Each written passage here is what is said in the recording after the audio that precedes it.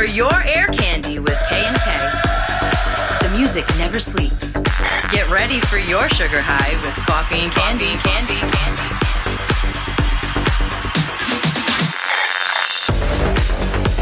Yes.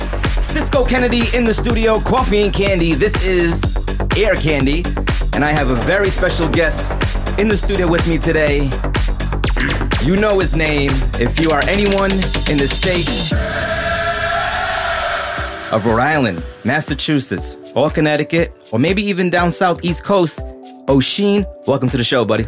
Oh boy, I'm in here now. This is exciting, man. You got an amazing place over here. Thank you for coming through. Oh, thank you for asking, man. Like you and I, we actually known each other for a long time. We did. I met you many years ago. I was probably still a teenager at a good friend of ours, Mike Sahajian's house. Mike Sahajian. Right? Yes. That's how far back we go. Britney Spears keyboards. Yeah. I'm told, yeah. And I think at that time we were just passing through. He was like, hey, this is OSHEEN, this is Mondo. And that's it. It was like 2 seconds. Absolutely. And then we became like friends online, social media world. And I've always known you as a veteran in the state of Rhode Island as a DJ. Right. Any club, any lounge, you basically touched at some point in your career. I tried to bless as much as the turntables and the dance floor as much as I could. Yeah, right? So how many years have you been at this? Because I myself, I'm going about like almost 20, but I know you got years on me.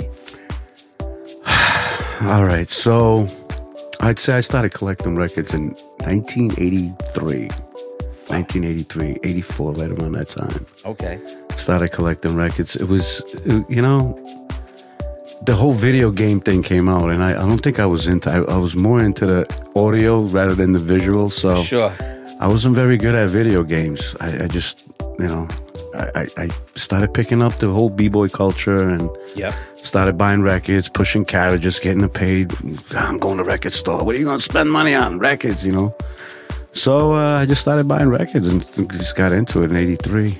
And I think I was a basement DJ and bedroom DJ, as they say. So for at least 8-9 years practicing, in like high that school. long? Yeah. All right. And so you were in high school. Right. I was in high school. Did a couple of high school dance. Yep. And then I'm sure I went off beat a few times. Yeah. Throw it right in there. Yeah. But music selection was my thing. We used to go to New York all the time and try to bring in the fresh music. A lot of it would come out, just 1,000, 1,500 pressings, Try to get it all as fast as you could. So you started on vinyl. Right, yeah. And you started to build your crate catalog. Oh, man, it was just I think I had milk crates. I think I had empty milk crates. I just went to a couple of bodegas and just started at night. I stole all their milk crates. I said, these milk crates are going to get filled up. Oh, wow. So my mission was to fill up the milk crates. $3.99 to pop a record, $4, and still expensive. Yeah. Yeah, look at now. People don't even want to pay $2 for a download. I know. So back in the early 80s, right, when you were starting to come up, what inspired you to get into being a disc jockey, a DJ, a performer, an entertainer? That's a good question. I think basically it was just like I said, it was like I was having fun with it. It was like playing video. It was a release. I was letting things go. My mind was just, I was fast. My mind would think, and I just I needed the music. Yeah. And I remember when I started playing. You had the electro, you had hip hop, and I think I kind of shied away from the hip hop because, mentally I'm just fast. Everything's just, I'm very my mind is racy. So I got into more of the electro songs and a lot of the underground records back in the day. Freestyle was coming out, Yeah. And the disco was still big, right? The disco was big. Disco was big, but I think disco was fading out. And I tried to pick up a few disco tracks. I did. I grabbed them, but I just couldn't relate to them as much. Okay. But I knew that I couldn't get stuck on disco because this whole new era was coming in. If I wanted to be fresh, I need to stick to the freshness, Yeah. So like the freestyle, like when you say freestyle, we talking artists like Coro, like Little Susie, Stevie B, and well, we can see, you could say that, but I think to me, original freestyle was basically, I think the break beats, I think the bass, the break bass, and Cybertron by Juan Atkins, those were like, they had the break electro pop, the Egyptian lover guy from West Coast, I think the freestyle kind of grabbed its roots from there, started breaking down. And then the Latin people just started singing towards it. They loved it, That's right, because it was and still is very big. Big in the Latin crowd. Latin crowd. Yeah. They love freestyle music. They love freestyle. Even I'm half Italian. Sure. Half Portuguese. And you the guys Italian love people it too? and they the love Portuguese, it. they love the freestyle music. So I brought freestyle into Rhode Island. I really want to say that because we were on Hot 106. Well, back in the day, it was called Kicks 106. Kicks 106, yeah, that's right. Yeah, and then I came on, and somehow I got recognized. I don't know, people, you heard this guy. I was making mixtapes. And they invited me on a show, and I got on. I did a whole hour set. Forget it. From that point on, I think the whole vibe just started opening up more, Now, before then, were you already in clubs and lounges and like the nightlife? So the way it worked out was I picked up DJing in 83, 84. So we can share some age here, right? Yeah, sure. So at the time I was 13. So in 83 I was 13, 14 years old. So I started buying records. You figure by 89, 1990, I was 20. So I was 20 years old, 19, 20 years old. And right now on Federal Hill and Atwells Avenue, you have the restaurant Andino's. Yep. So that place was called, way before my time, it was called Cameo. It was called Club Cameo. It was a very small establishment. It was called Club Cameo. I did not know that. And we started hanging out over there. And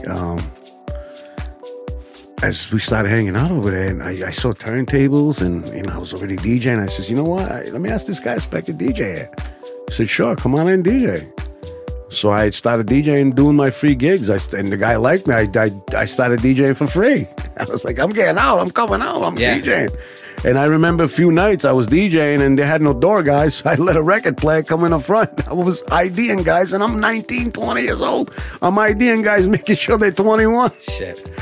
So I'd say that was my first place to play. And then the rave hits. I started changing up my music. I was going to Hub Club in Boston. I always try to stay ahead of the game. I was going to Hub Club in Boston, and I think Hub Club was the first place. A buddy of mine, Dale Charles, he was playing acid house. I was like, what the hell is this, man? Some good stuff. So again, fast beat, like high energy tempo, high energy tempo, and that automatically not much lyrics, with you. Yep. Right? Not much lyrics. So it connected with me. I didn't want the lyrics in. I didn't want to love me this, leave me alone, like all this love crap music. I just want to be free in my mind. I just want to bounce my head, be in my own thoughts. So the electronic music, it's basically what it's about, just free spirit. It's just a feeling. It's not even, I don't want to hear, and then some lyrics were cool, but, it had spiritual lyrics. I like that. I don't want that lovey-dovey stuff. Wasn't into that too much. Freestyle was.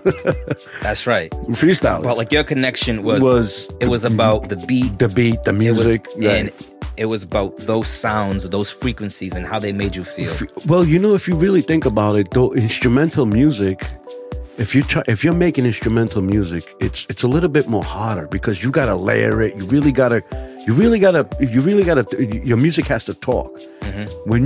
When you have a vocalist or a rapper or anything, they mainly take over the whole control. So if you notice, like a lot of vocals, like even hip hop records, they were just 16 bar loops, a breakdown, but anything that made anything change was the vocal. The vocals is what changed it all. So when you're making instrumental tracks, it's kind of hard. And then you throw a little sample here and there. That was cool and became, It became relevant, you know. So you're talking about sampling. Obviously, you are someone who also makes his own tracks, like you produce your own music. Right. Did that also happen at the same time you started DJing back in the early 80s? Or did all that come at a later time in your career? I'd like to say later on in time, because I think, when I was playing records and I was, spinning, beat matching and all that, I was so focused into like actually beat matching, being good at it, playing the good songs, digging crates and stuff like that. And then once I was fully saturated and understood about that, so like it was like a next move, get a keyboard and understand. I remember hanging out at Sam Ash Guitar Centers. I can't remember having Rogue Music and just hanging out there for hours. This kid's not buying anything. He's not buying anything. I'm like, I'm not. Is this guy a fake? Want to be? What is he? I mean, I don't know what to buy yet. I don't know. I'm just trying to figure this out. Pressing buttons. There's no YouTube. There's nothing. That's right. I got to figure this out. Touch and feel. That's right. So eventually, I bought a keyboard. I think it was like 4,000 Kurzweil 2000. I was like, I gotta buy the best. And here I am reading pamphlets and just books and finally I just loaded up samples and then bought a drum machine, SP 1200. It was a very small, low bit rate. So little by little I started. But my first release was in 1995. 1995 was your first release? My first release. It was called... As an artist? As an artist, yeah. And I call it, we called it, I had 4-track. I say we, but it's really me. I call it a DJ's point of view. Okay. So the track was a 4-track EP, DJ's point of view. I signed it with the guys from London, but it was on Ohm Records. And then from that, actually the way I signed it is because I was doing a lot of rave parties. And then I started making tracks, and then I started playing some acetates. I would press the only way I would play it was I was going to Jamaica Plains in New York, and then Brooklyn or something. I was getting dub plates made by a Jamaican pressing plant. Wow. Yeah, and I would just press one for $50, and I would only get like 10 good plays out of it before the sound quality started deteriorating. Really? Yeah. See, that's a whole other thing. Right. I wanted to play exclusives. You know what I mean? I wanted to play exclusives. Yeah. I had to pay $50. Here I am, acetates, but it's a thick record, and you put it on. I played it a few times, and then you get a feedback, and then you say like, okay, I'm gonna press 50 or 1,500 or 1,000 records. Now I gotta fund it. Now I'm over here making labels, talking to the master, and going through 4.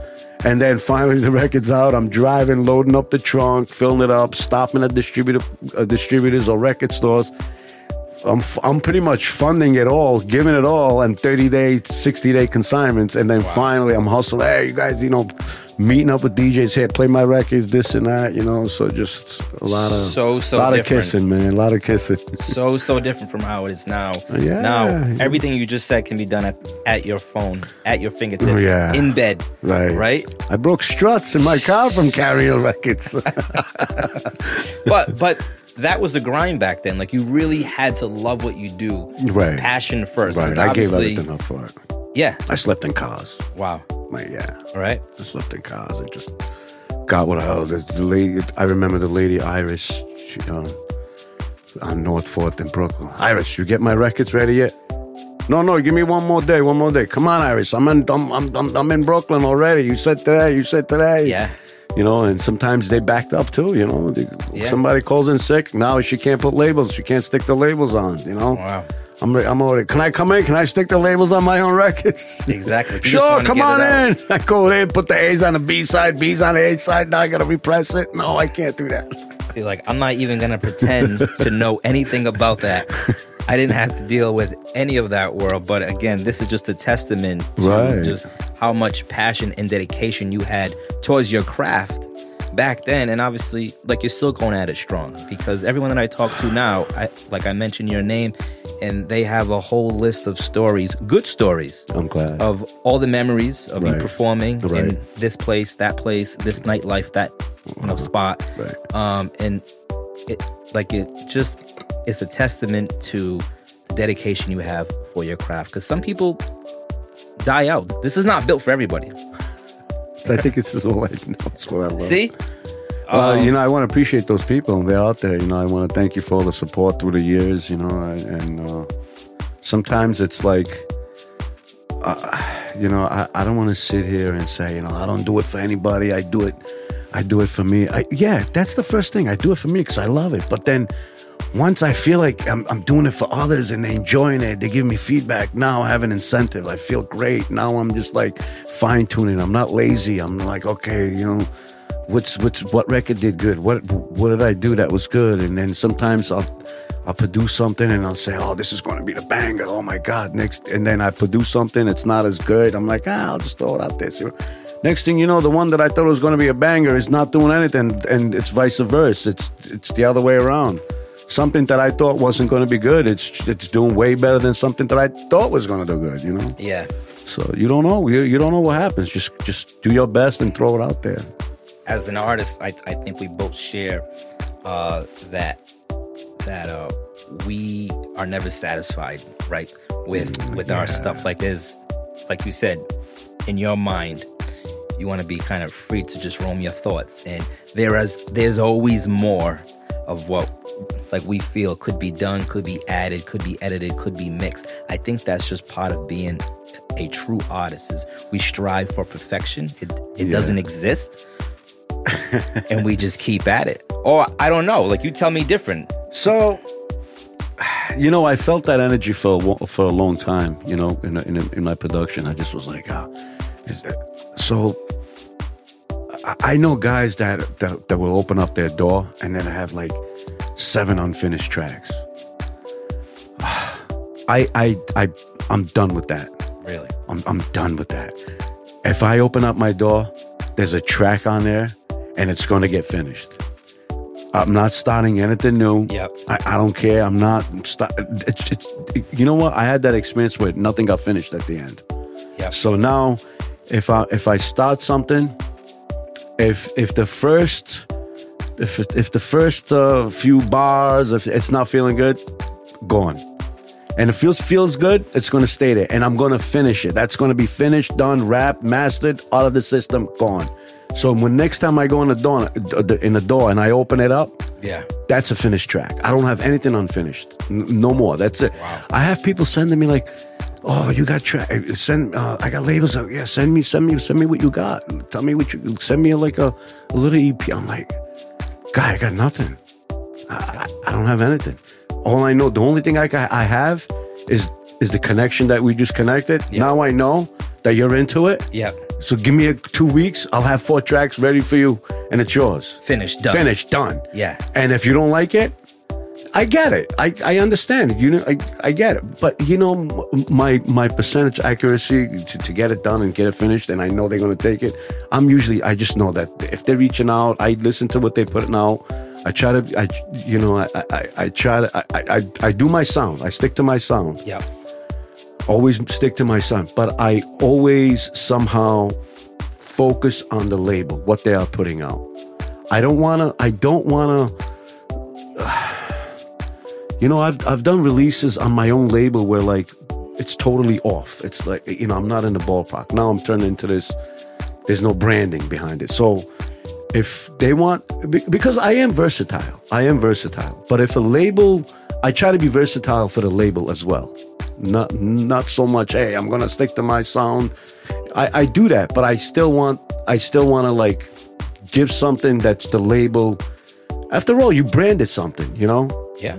And I don't want them to come back and say, Fish, do it like this, do it like that, because in reality, it fits the label, but there's something that they want to change, and I get it. So I'm not doing. I'm listening to every release that they're putting out, and then I'm saying, you know what? I think they're going to be fine with it. So I do analyze the label. So I know that takes away some. People might say, hey, you got to be you. You got to, but yes and no.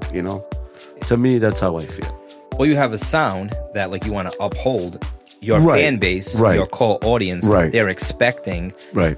If they say, hey, OSHEEN has a new record out, they probably have some sort of a concept of at least what lane that record's going to be in. Like the genre-wise. The genre-wise. What would your genre, if you had to pick a word or two, what is your genre?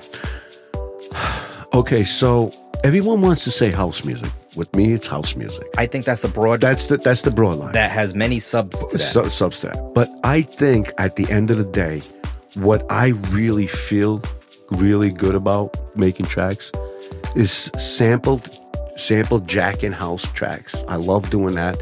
And then I love doing really obscure tech house stuff. And I don't want to have a formula when I do a tech house. So there is a formula in certain music, in pop music, in tech house, and this and that. There's a formula, you know. Yeah. You got the minimal house, the tribal house. You know, there's a formula. What makes it that particular style.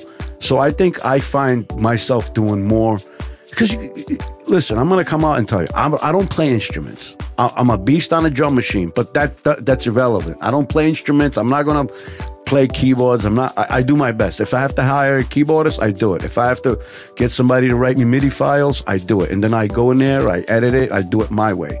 So at the end of the day, I'm a DJ that became a producer. So I'm going to be sampled bass. And then if I'm going to do something that's a little bit more vocals or a lot more involved, then we get the keyboards come in and we get the keyboardists come in and, everyone's involved. Yeah. But as far as engineering, sound quality, program, I just want to be a beast at that. You know what I mean? I want to take care of that, So it's all you. Like what mix down the vocals, levels, I want to be that. I'll master your track. Yeah. So I have a few tracks that I'll get on it. could use some work.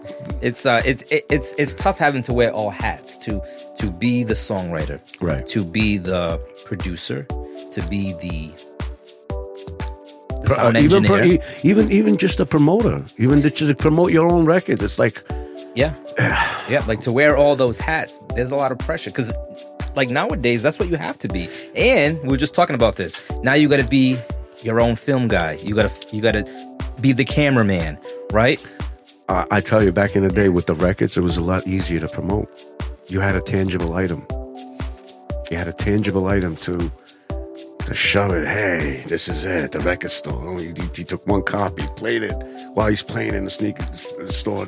I try to get there on a Tuesday, on a new release day, Tuesdays or Fridays, because the store would be packed. Yep. And then you establish a relationship with the guy, the buyer downstairs, and you say, listen, can you just play it? And he plays it. Oh, what is this? What is this? You walked in with 20 records. Next thing you know, he's like, all right, I'll buy the 20 off you now, and now I'll stamp it, and everyone else get there. You get your money, you're out the door, Beautiful. Now so it's tangible item. Now sending it's a bunch of links out. A bunch of links, and you're hoping they stream it, and then you got the stream. Like back in the day, we used to make $1 on a record, $1.50 on a record. So if you sold 4,000 for copies, you sold 2,000, 3,000. Right now, if they stream 10,000 of your songs, give me at least $1 on it. You get nothing. You get nothing. That's it. It's so it is saturated. It is watered down. Yep. And I think mainly it just all becomes down to like now it's just like as far as a producer goes. If you're a producer and you're producing records, you really got to make hits.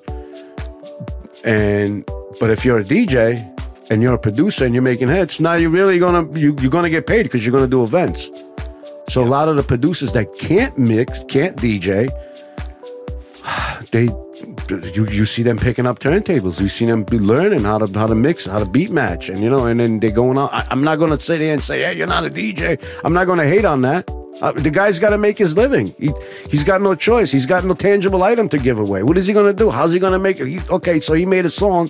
So now his song is being played by everybody. Yep. Okay, we're relying on royalties, ASCAP, BMI, all that. You're relying on that? Okay, let's do it. But at the end of the day, I think this guy wants to go and perform, and he's a producer in the studio. He made the check. So what is he going to go stand outside and play with a computer? No. So now he's going to learn how to beat match. If he's got 10 hits, 10, 15 hits, he can just go play his own show. He'd play his own tracks. There you go. He's the DJ. Yeah. And people want to hate on that? Oh, you've been DJing for 20. Look at me. I've been DJing for 30 years, and this guy got hits, and he's doing big festivals. I'm not going to hate on that. I get it. I get what he's doing. I would do the same thing. Why not? Times have changed. Times I've chased. Embrace it. Work with it. Flow with it. Speaking of, when you do be DJ, hybrid, like when you do have gigs, yeah. How much of your set are OSHEEN mixes, OSHEEN edits? That's a good question because it depends on where I am. Okay. If I'm doing I'll take a nice open format crowd if I have to, but there's a limit to my stuff. So I'll play 50%, 60%. I've done events where I've done all of my everything I've produced. The entire set. The entire set was all by me. That's cool. And I had great results. Not only that, but it gives me a little bit more of a perspective on the sound quality. Mm-hmm. How it is. How's and then not only that, I want everyone to Shazam. That's right. It's the only way you're going to promote. That was my next question is, from the public point of view, right? Where can they find OSHEEN's music? You can find all my stuff on all digital platforms, from Beatport, TrackSource, all your favorite digital stores. There's over 110 digital. Really? Streaming sites. I'm on all the I'm on all the stores. Okay. All the stores. All the digital stores. iTunes, YouTube. I mean, there's over 112 stores out there between streaming and buying it online. And I work with the label Works. That's my distributor. They're based out of London. They do a great job, and then we do a lot of licensing with them. I do a lot of licensing. But again, you got to keep in mind, it's all underground music, So it's what I love to do. But I think times are changing. I almost feel like the underground guys want us, as much as they keep it underground, they kind of want to shine too, So I keep it real, I keep it underground, blah, blah, blah. But you're over there, you want like a 20,000 person gig. So I get it. So you're not really underground. So don't go there. Well, the underground, don't go there. From my perspective, and if I'm wrong, correct me, but I thought the underground was supposed to be a starting point. And then as you get better, and you come up more. You come up more. That's the goal. That's the goal. Mainstream. I know certain guys don't want to quote unquote sell out. They rather stay underground and do things their way, at their level, on their time. And perhaps that's what keeps them in that bubble. Well, I get it. I get it. But look at the hip hop industry. The hip hop industry came out underground. Yes, the hip hop industry was underground, but the number one mainstream music right now is hip hop. I say it all the time. It's not even rock and roll.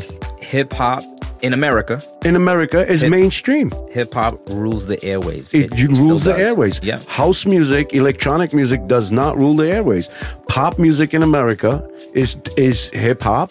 Yep. It is straight up hip hop, and it's sad that the hip hop that they putting out on the mainstream radio has to be the clean version. Like, why? Why do you have to make songs that have to have swears in it in the first place? Make a song that you don't have to make it. Just make a song. Yeah. Make a song. There's no. Yeah. So if you're cursing so many times, then you got nothing to fill in. That's true. You got nothing to say, so you curse. Yeah. So I can't do that. I can't. I feel like in the past 20 years. Don't hate on me, hip hop people. I still love you. No, of course not. I started with hip hop. Yeah. As a teen, I started as a rap. That's how I met Mike. Right. I was going to Mike to record my raps. I had instrumentals at that time. You were blending. Yeah. You were doing the blends. I was blending my vocals. That's how I started. And I went to a studio to record. I thought I was a rapper back then. And I did that through all my teens. And then I found out, I said, hey, you know what? This isn't for me. Yeah. I'm not really good at this. But that got me to where I am now. Well, at least you did it. You tried it. I tried. I don't really want to say it was a try. It was you had to do it. Yes. You had to do it. It was the path. Yep. That was one of the paths. One of the paths is that. It's a try path, but it's really that's how it starts. Yep. It was a trial and error. That turned into me opening up a studio, now getting on the other side of that booth and being an engineer to then record rappers. By the way, you're very good at it. Thanks. I spent about, actually, just about all my 20s, like making a living, like recording rappers, right? Recording artists, making beats, selling some beats here and there, right? I would say that like the most I've ever sold like an instrumental for, I'll put it out there, give some people some. Well, it's a lot different now, but about maybe like $2,000. Yeah, like $2,000 I sold a beat for. It's the rights, 50-50 split, and it's exclusive. This is yours. I'm not selling it to no one else. That's it. They loved it. They were happy for it. They went with it. When I was living in New York at the time, back in 96, 97, because I started making records. I was putting out a lot of records. So at the time, I got signed with K-Tel. I don't know if you know K-Tel, but they were doing a lot of old disco compilations, and then they started doing the electronic music because it started getting big. K-Tel was, if you Google K-Tel, everyone, they started in the 50s. They K-Tel. started long time. K-Tel Music. Check them out. It's a whole company. It's like BMIs and things like that. Okay. So K-Tel, they had an office in Brooklyn. I got signed with them. I was putting out tracks and I was putting out releases. And little by little, I would work I'd start working in the studio on a Monday. By Friday, by Thursday, I had a track done. I would just go up to the Nervous, Strictly Rhythm, 8-Ball Records, STP, all these record labels were in Manhattan, and I would go right in the office and knock on the door. I got an ADAT track. I had an ADAT. I got a couple of tracks. You want to listen to it? Day and hour guy would call me right in the office. Come right in. Boom. I came in. I remember a few times I went to Nervous Records, and they were buying shitloads of track at the time. Between Nervous and Strictly Rhythm, they were buying tracks. They were giving $1,200 right off the front. But your track would come out 3-4 months later, but $1,200 they were giving it. Yeah. So I went to Nervous Records at first. He would listen, it's good to have, but you know what? You got some effects and pan this, do that. They would tell you how to do it. Like, okay, I go back home, fix it. A couple of times they shut the doors on, it's just trash. That's when I really was going to be like, okay, I'm not giving up. Yeah. And little by next thing you know, every Friday I would just go, hey, I need money. I go to record labels. Next thing you know, buying this. Bought it right there. Handed that over right there. Boom, give him the dat. Signed a couple of paperworks and go away. I didn't even care what the paperwork said. I just knew I had a check for my rent, for my food. That's right. And gas, this, and that. And I didn't care. It was underground music. Anytime you got a check in this kind of business, you were taking it. Amen to that. Yeah. Again, that just all goes back to that testament earlier where just the passion for what you do, that drive, that motivation. Right? Not everybody has that. I would put out a record, and then the record would circulate between all the record stores, and then next thing you know, you'd get gig. You'd get a gig or two, and then the record circulates, and now you put out a new one. You put out a gig, you get gigs. That's just the way it was. At least we made money off records, and we made money off gigs. Now you put out records, you got to get the publishing, you got to get the writer's fee. It's a lot of work. Yeah. It's now, but you got to do it. It's 2023. You got 30 years experience in this game. What is next for OSHEEN? I haven't thought about it yet, but I think the next is just keep working. Something's gonna happen. So you haven't made your best track yet? I don't know. I don't even know. Like, do you have a favorite? Out of all your years, out of all your catalogs, like, do you have that one that's just, it has that special place, like, in your heart? I don't know if it's a new one. A lot of the underground. I did this acid drops. It's called acid drops. It was just all beats. It was a 4-track EP. I did that back in 2005. Okay. I really like that style. But recently, I put out a record called I'm So Lucky on Big Speaker Music. And it's a vocal track with a little bit of poetry on it. It's a disco vibe. Really? It's called I'm So Lucky. That one is doing really well for me right now. I actually like it a lot. Now that you've mentioned it, I think that's one of my favorite ones. That's one of your favorites? Yeah. All right. I'm So Lucky. And then I did... I took some freestyle record and I sampled it. I don't tell nobody, but I did good. I took that Company B record and then I took the horn riffs off that and just did a track off it, It's all in the creative arts. Yeah. You're like, I love sampling tracks, man. I love it. Yep. You know, sampling is a whole different art. If you don't know, a lot of people just don't know how to sample right. You know, they just think it's dang. No, man, it's you gotta like sample and make it unfamiliar. And if you want to make it familiar, then that's your bootleg cut. You know. Exactly. You know. Exactly. And like you're right, that is a craft in itself. Someone who knows how to sample, like you just said, take something, turn it into something that is completely new sounding. Yeah, that's an art. That is a gift in itself. When you sample something and the original artist listens to it and you can't tell that it's a sample from their own. Exactly. That's where you want to be. But then there are times where like you're just like, this sample is so dope. This sample is going to stand out, and I'm hoping this. If you sampling something and you're not clearing it, and you're putting it out there, that's good. Now, guess what? If you do get sued, just listen to this. Yeah. That means you made it. If you're getting sued for a sample, you made it. That means it's heard. It has enough noise behind it. There's enough noise behind it, so it's a good thing. So the only thing they can do to you when you get sued, right? They're not coming to come and get my car. You're gonna have it. I mean, I do have a professional, but the only thing that's going to happen out of something like that is, to my knowledge, is they're going to love it and they're going to say, you know what, we're going to put it out. They're going to put it out, or they're going to say, take it off the shelves. Okay, we're going to take it off the shelves, but guess what? So many people already heard it, and they know who did it, and they know what I'm capable of. So at this point, I just may get remix work like a legitimate from the labels. Yeah. So that was going on for a while. Really? Yeah. So back in the day when we sampled records, we wanted to get sued. That was the whole idea. Am I getting sued for this? Crazy. I want to get sued for this because if I'm getting sued, that means I've been heard. Yeah. I'm being heard. What are they gonna do? Come knock it? Like, what's called? It's a song I sample. You know. So this is true. Like, the mentality's a little weird, but that's where you want it, especially underground music industry, right? Yeah. Wow.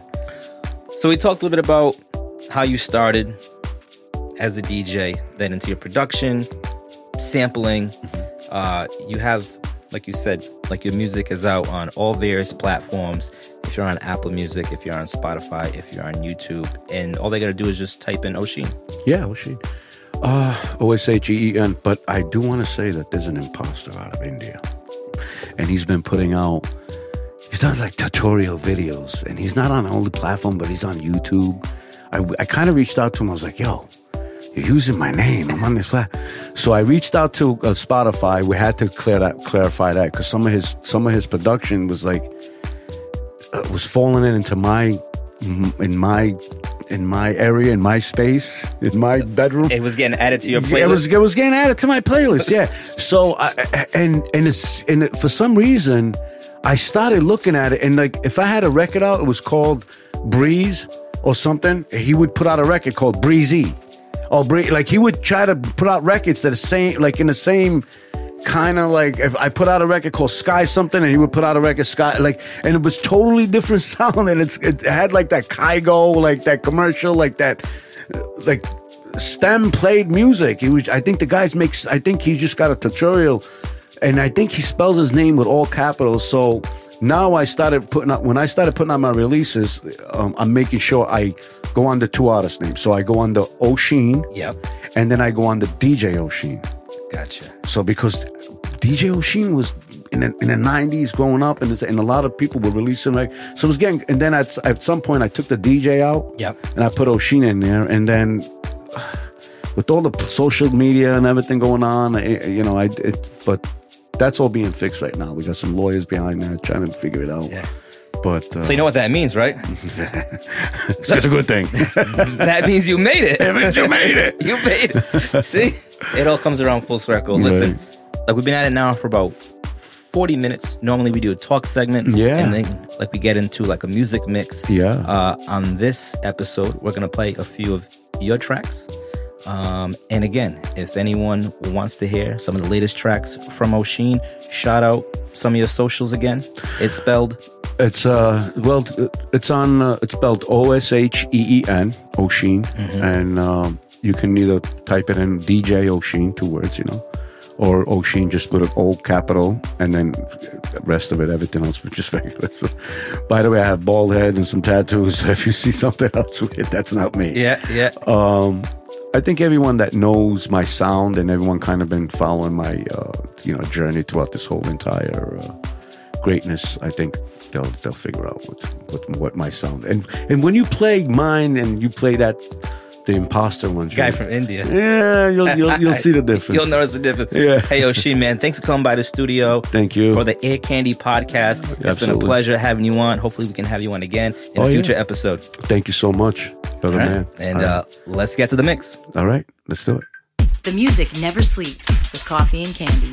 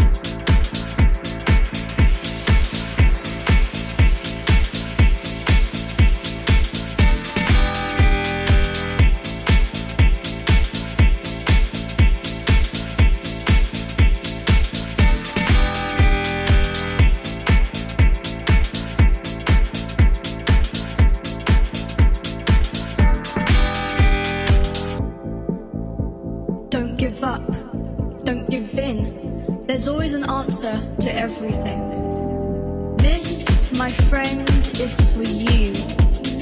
The trials that you face and the dreams that you chase.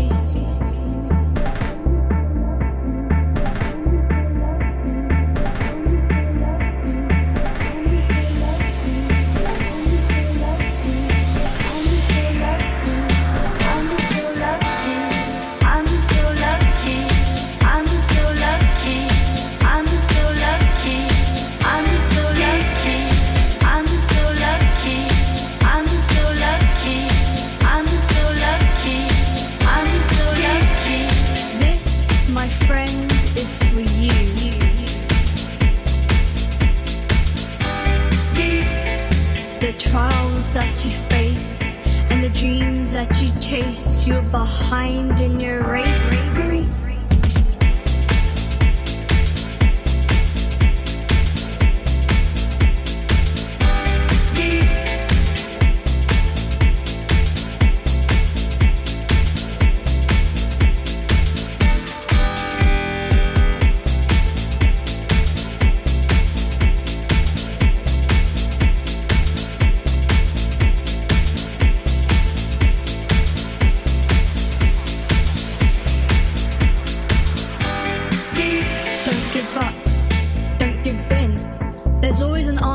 To everything. This, my friend, is for you. The trials that you face and the dreams that you chase, you're behind in your race and you're straying from your pace. Your mind is scattered all over the place and you're desperate for space. Little did you know this is your time to embrace. I'm so lucky. I'm so lucky. I'm so lucky. I'm so lucky. I'm so lucky. I'm so lucky. I'm so lucky. I'm so lucky. The reality that we forget, who created us and molded us and made us human beings.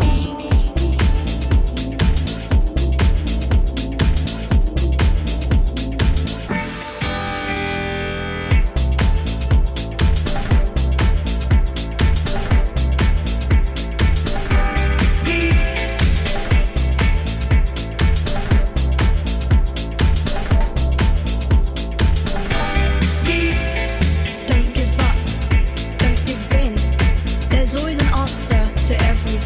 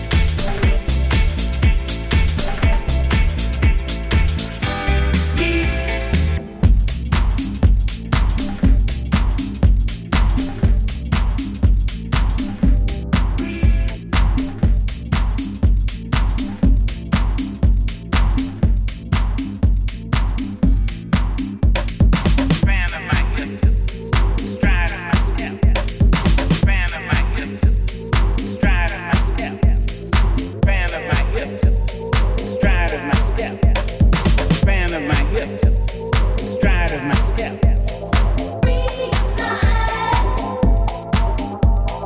Fan of my hips, stride of my step.